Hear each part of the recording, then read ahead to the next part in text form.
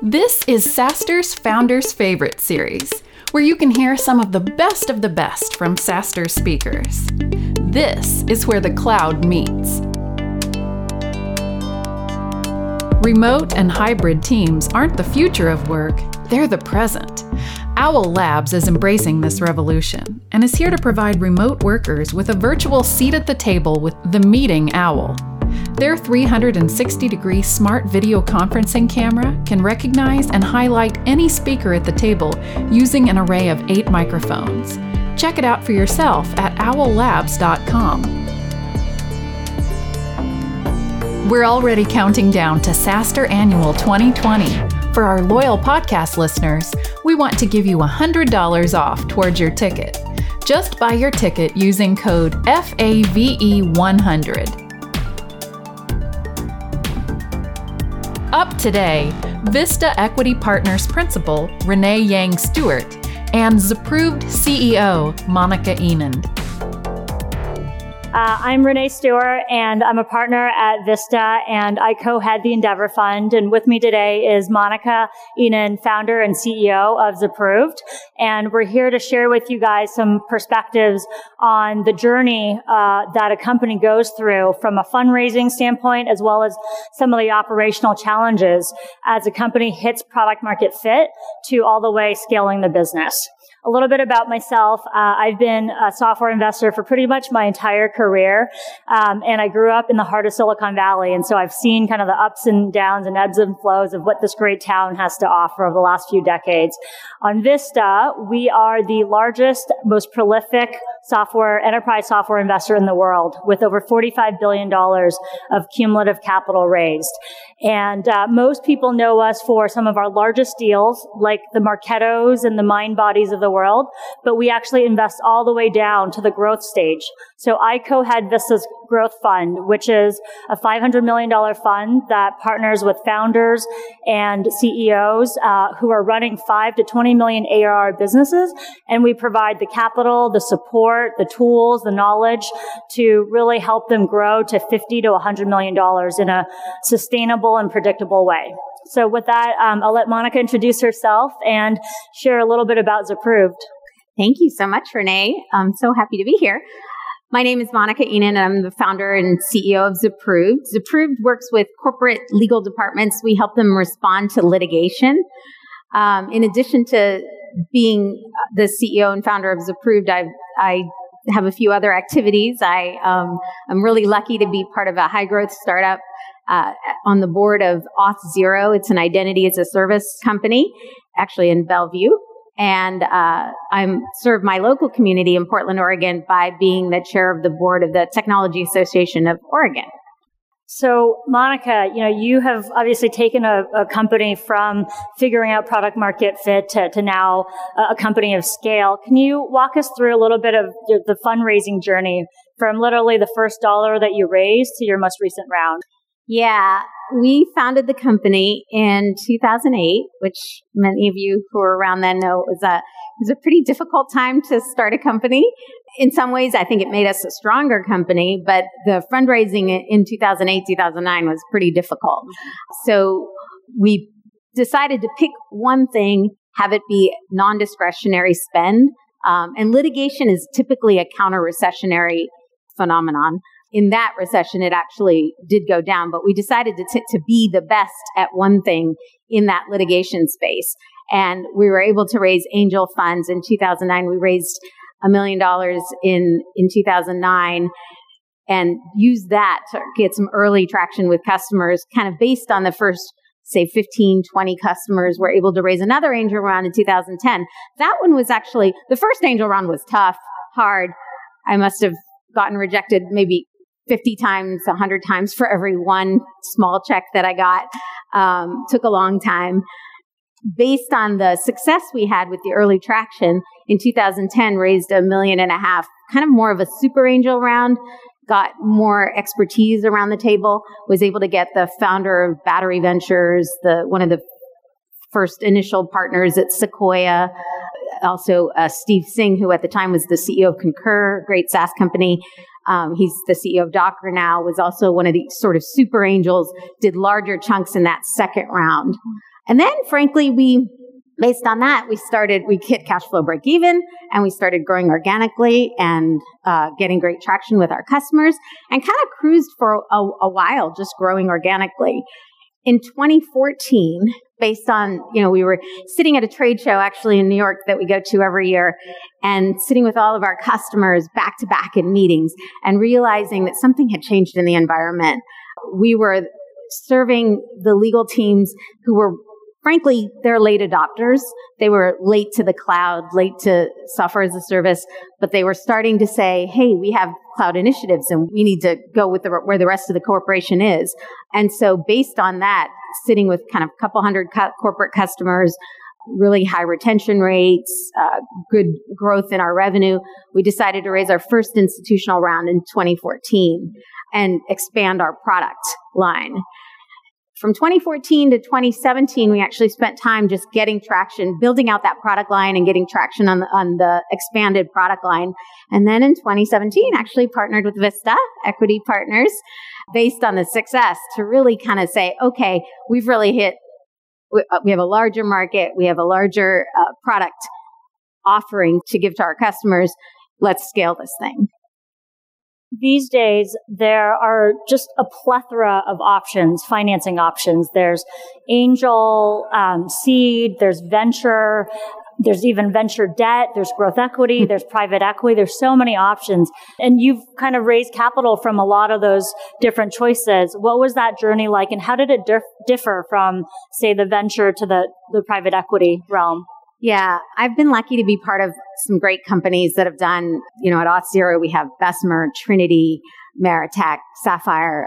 I was part of a company before Zapproved had Bessemer, Redpoint. So top tier venture capitalists that I really enjoyed working with and I had great respect for. But when it came to Zapproved, I think it really depends on your business and your aspirations for the business. I started to realize, I think maybe because we started in a recession and every founder knows that every first 20 customers are hard fought, got lots of blood, sweat, and tears to get those 20 customers. But as the company grew and so many early customers had taken a risk on us, I kind of decided that I was not interested in a lower probability, higher return. I was interested in high probability of return and high probability of success. I personally am at a stage in my career, where I'm not going to do 10 more startups. And even then, I don't have a portfolio of entities that I'm working on. I have just this one, and I really needed it to be successful. And that's why working with Vista, working with our other K1, who's our institutional partner, really was a good fit for us because of our market and because of how it grows and because of the probability of success. Yeah. And I think, one of the things that we see, and a lot of founders approach me and ask, how do I figure out what type of investor to take on? Yeah. I think some of that has to do with just your peer size. So usually the rule of thumb, and this is general category, I'm obviously being generic here, but usually kind of when you get to that first million of ARR, you're just raising angel and seed round. Once you cross that $1 million threshold, that's where, VC is really an option. And then it's when you hit 5, I've found, I don't know if you saw this to be the case, but when you hit 5, that's when your options really open up. You can continue to raise more VC, you can raise growth equity, and then private equity like ourselves would be interested. And when you get to that stage and you're trying to figure out, what do I do? What are those options should I pursue? I think it really comes down to two big things. The first is the fundamental characteristics of your business. So if you are at 5 million of ARR and you are doubling, tripling, quadrupling in growth, I would argue that VC is probably your best path in terms of being able to provide you the capital and support that's well aligned with your goals. However, if you're growing respectably, but you're growing less than 100%, you're growing 50, 60, 70%, chances are growth equity and private equity is probably a better option. A lot of VCs won't even consider a business that's sub 100% in growth. I think private equity is a better suited fit for that type of growth. The other thing to think about is really your risk tolerance profile as well as what your ultimate goals are. So if you want to become the next Facebook, Box, Slack, and you have those aspirations and you have a high appetite for risk, then venture is really the best path to support you to get to those aspirations. However, if those aren't your aspirations and you've built a great business, you want to build a great sustainable business where you don't want to have to worry about running out of cash, you don't want to worry about, having to fundraise every 12 to 18 months, then I think it's, good to consider the private equity model, because that business model seems to be better suited for the outcomes that you're trying to drive. Would you? Yeah. And I think for me, it was kind of a soul searching journey, because there is this allure of the home run and, go big or go home. And I think after a little bit of experience with that and sort of all of the sacrifices that early employees, early customers make, for me, it was, I looked at the Midas list and you say, okay, when you look at kind of the top venture funds, it's really one or two companies that return the fund. And that's when it was like, okay, if you can be that one or two, that's great.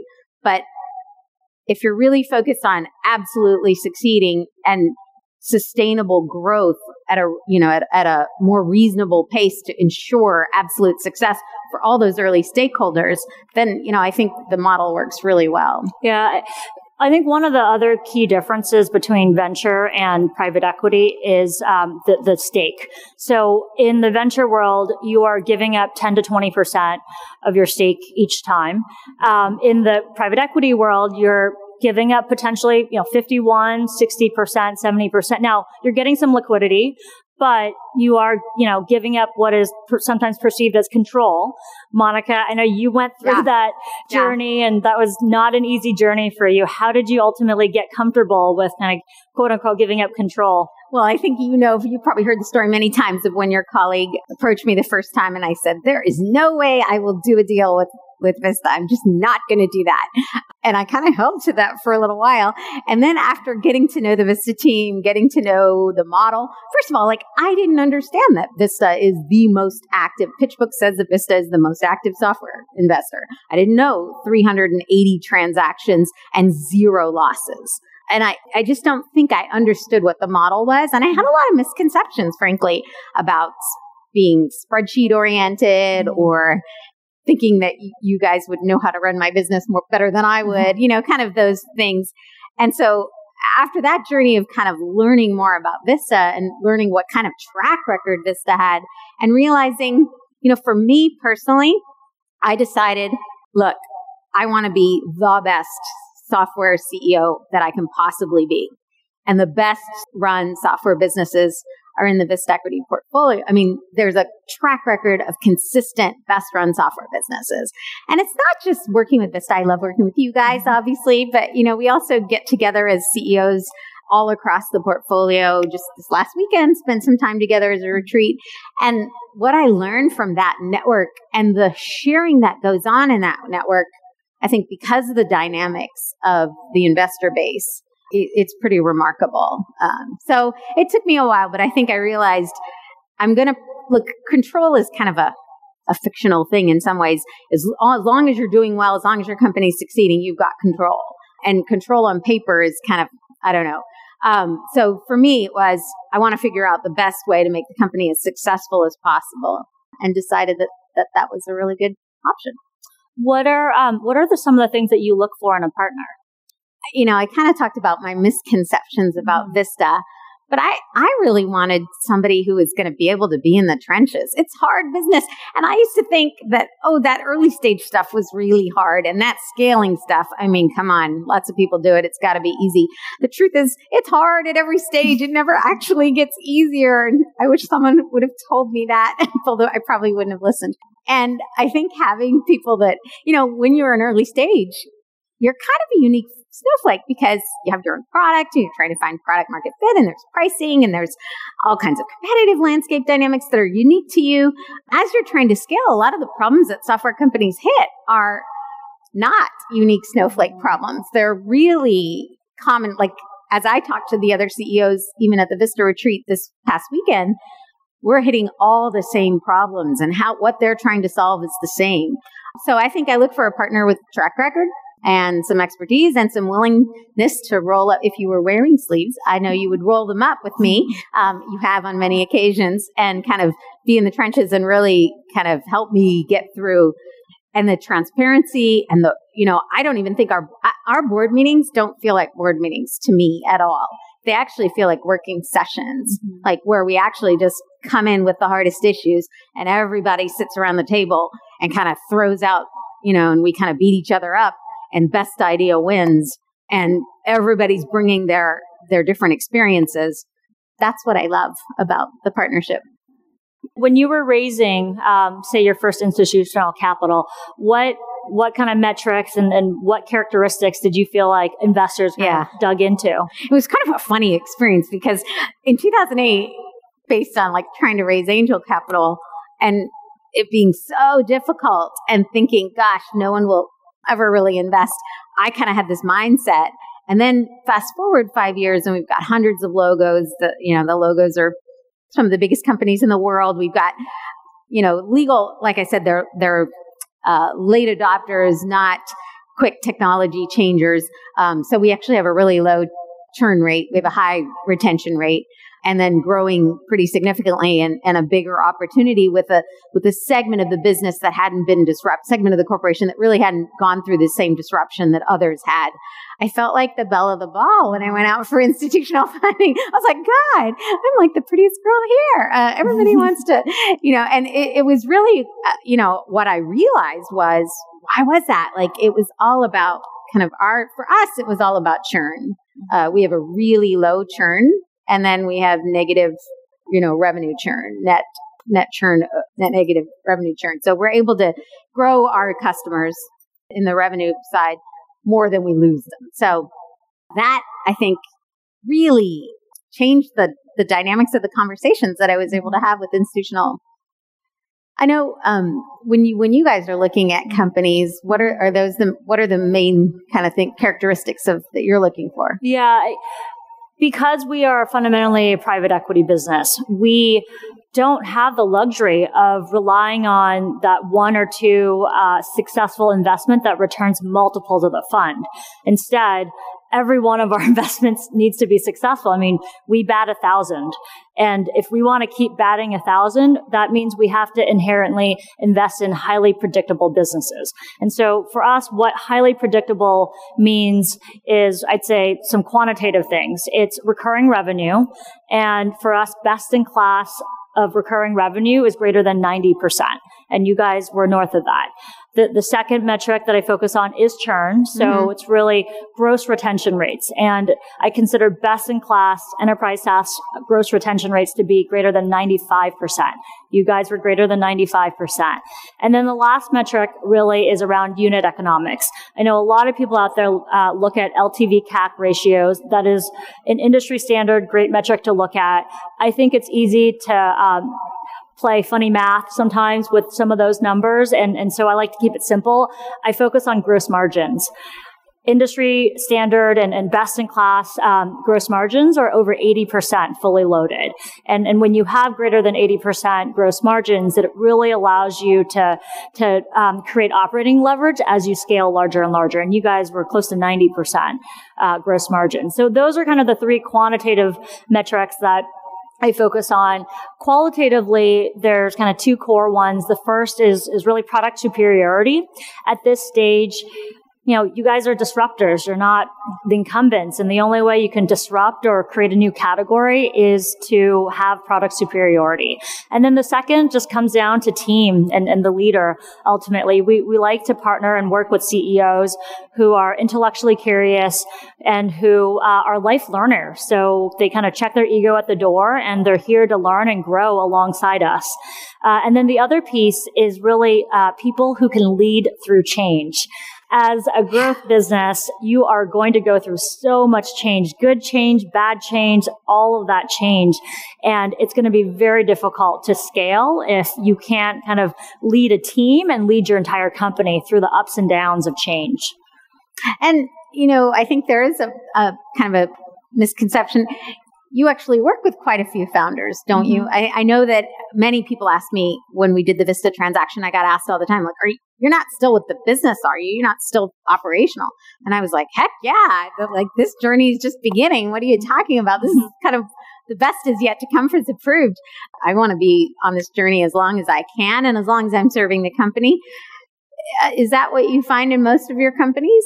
Yeah, I would say we're here to back founders. We want to back passionate founders, and we want to provide them the support system, the tools. A lot of the founders we're working with are first-time CEOs. Yeah. And for first-time CEOs, this is the first time they've been in that journey. And so my advice for first-time CEOs is really take advantage of your network.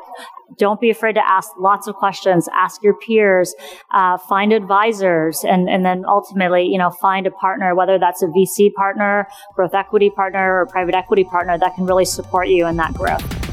What did the meeting rooms of big brands like SoulCycle and Lola.com have in common? A wise bird told us that it's the meeting owl, a smart 360-degree video conferencing camera, which gives remote workers an immersive experience during virtual meetings. Join Owl Labs in bringing teams together for better work at owllabs.com.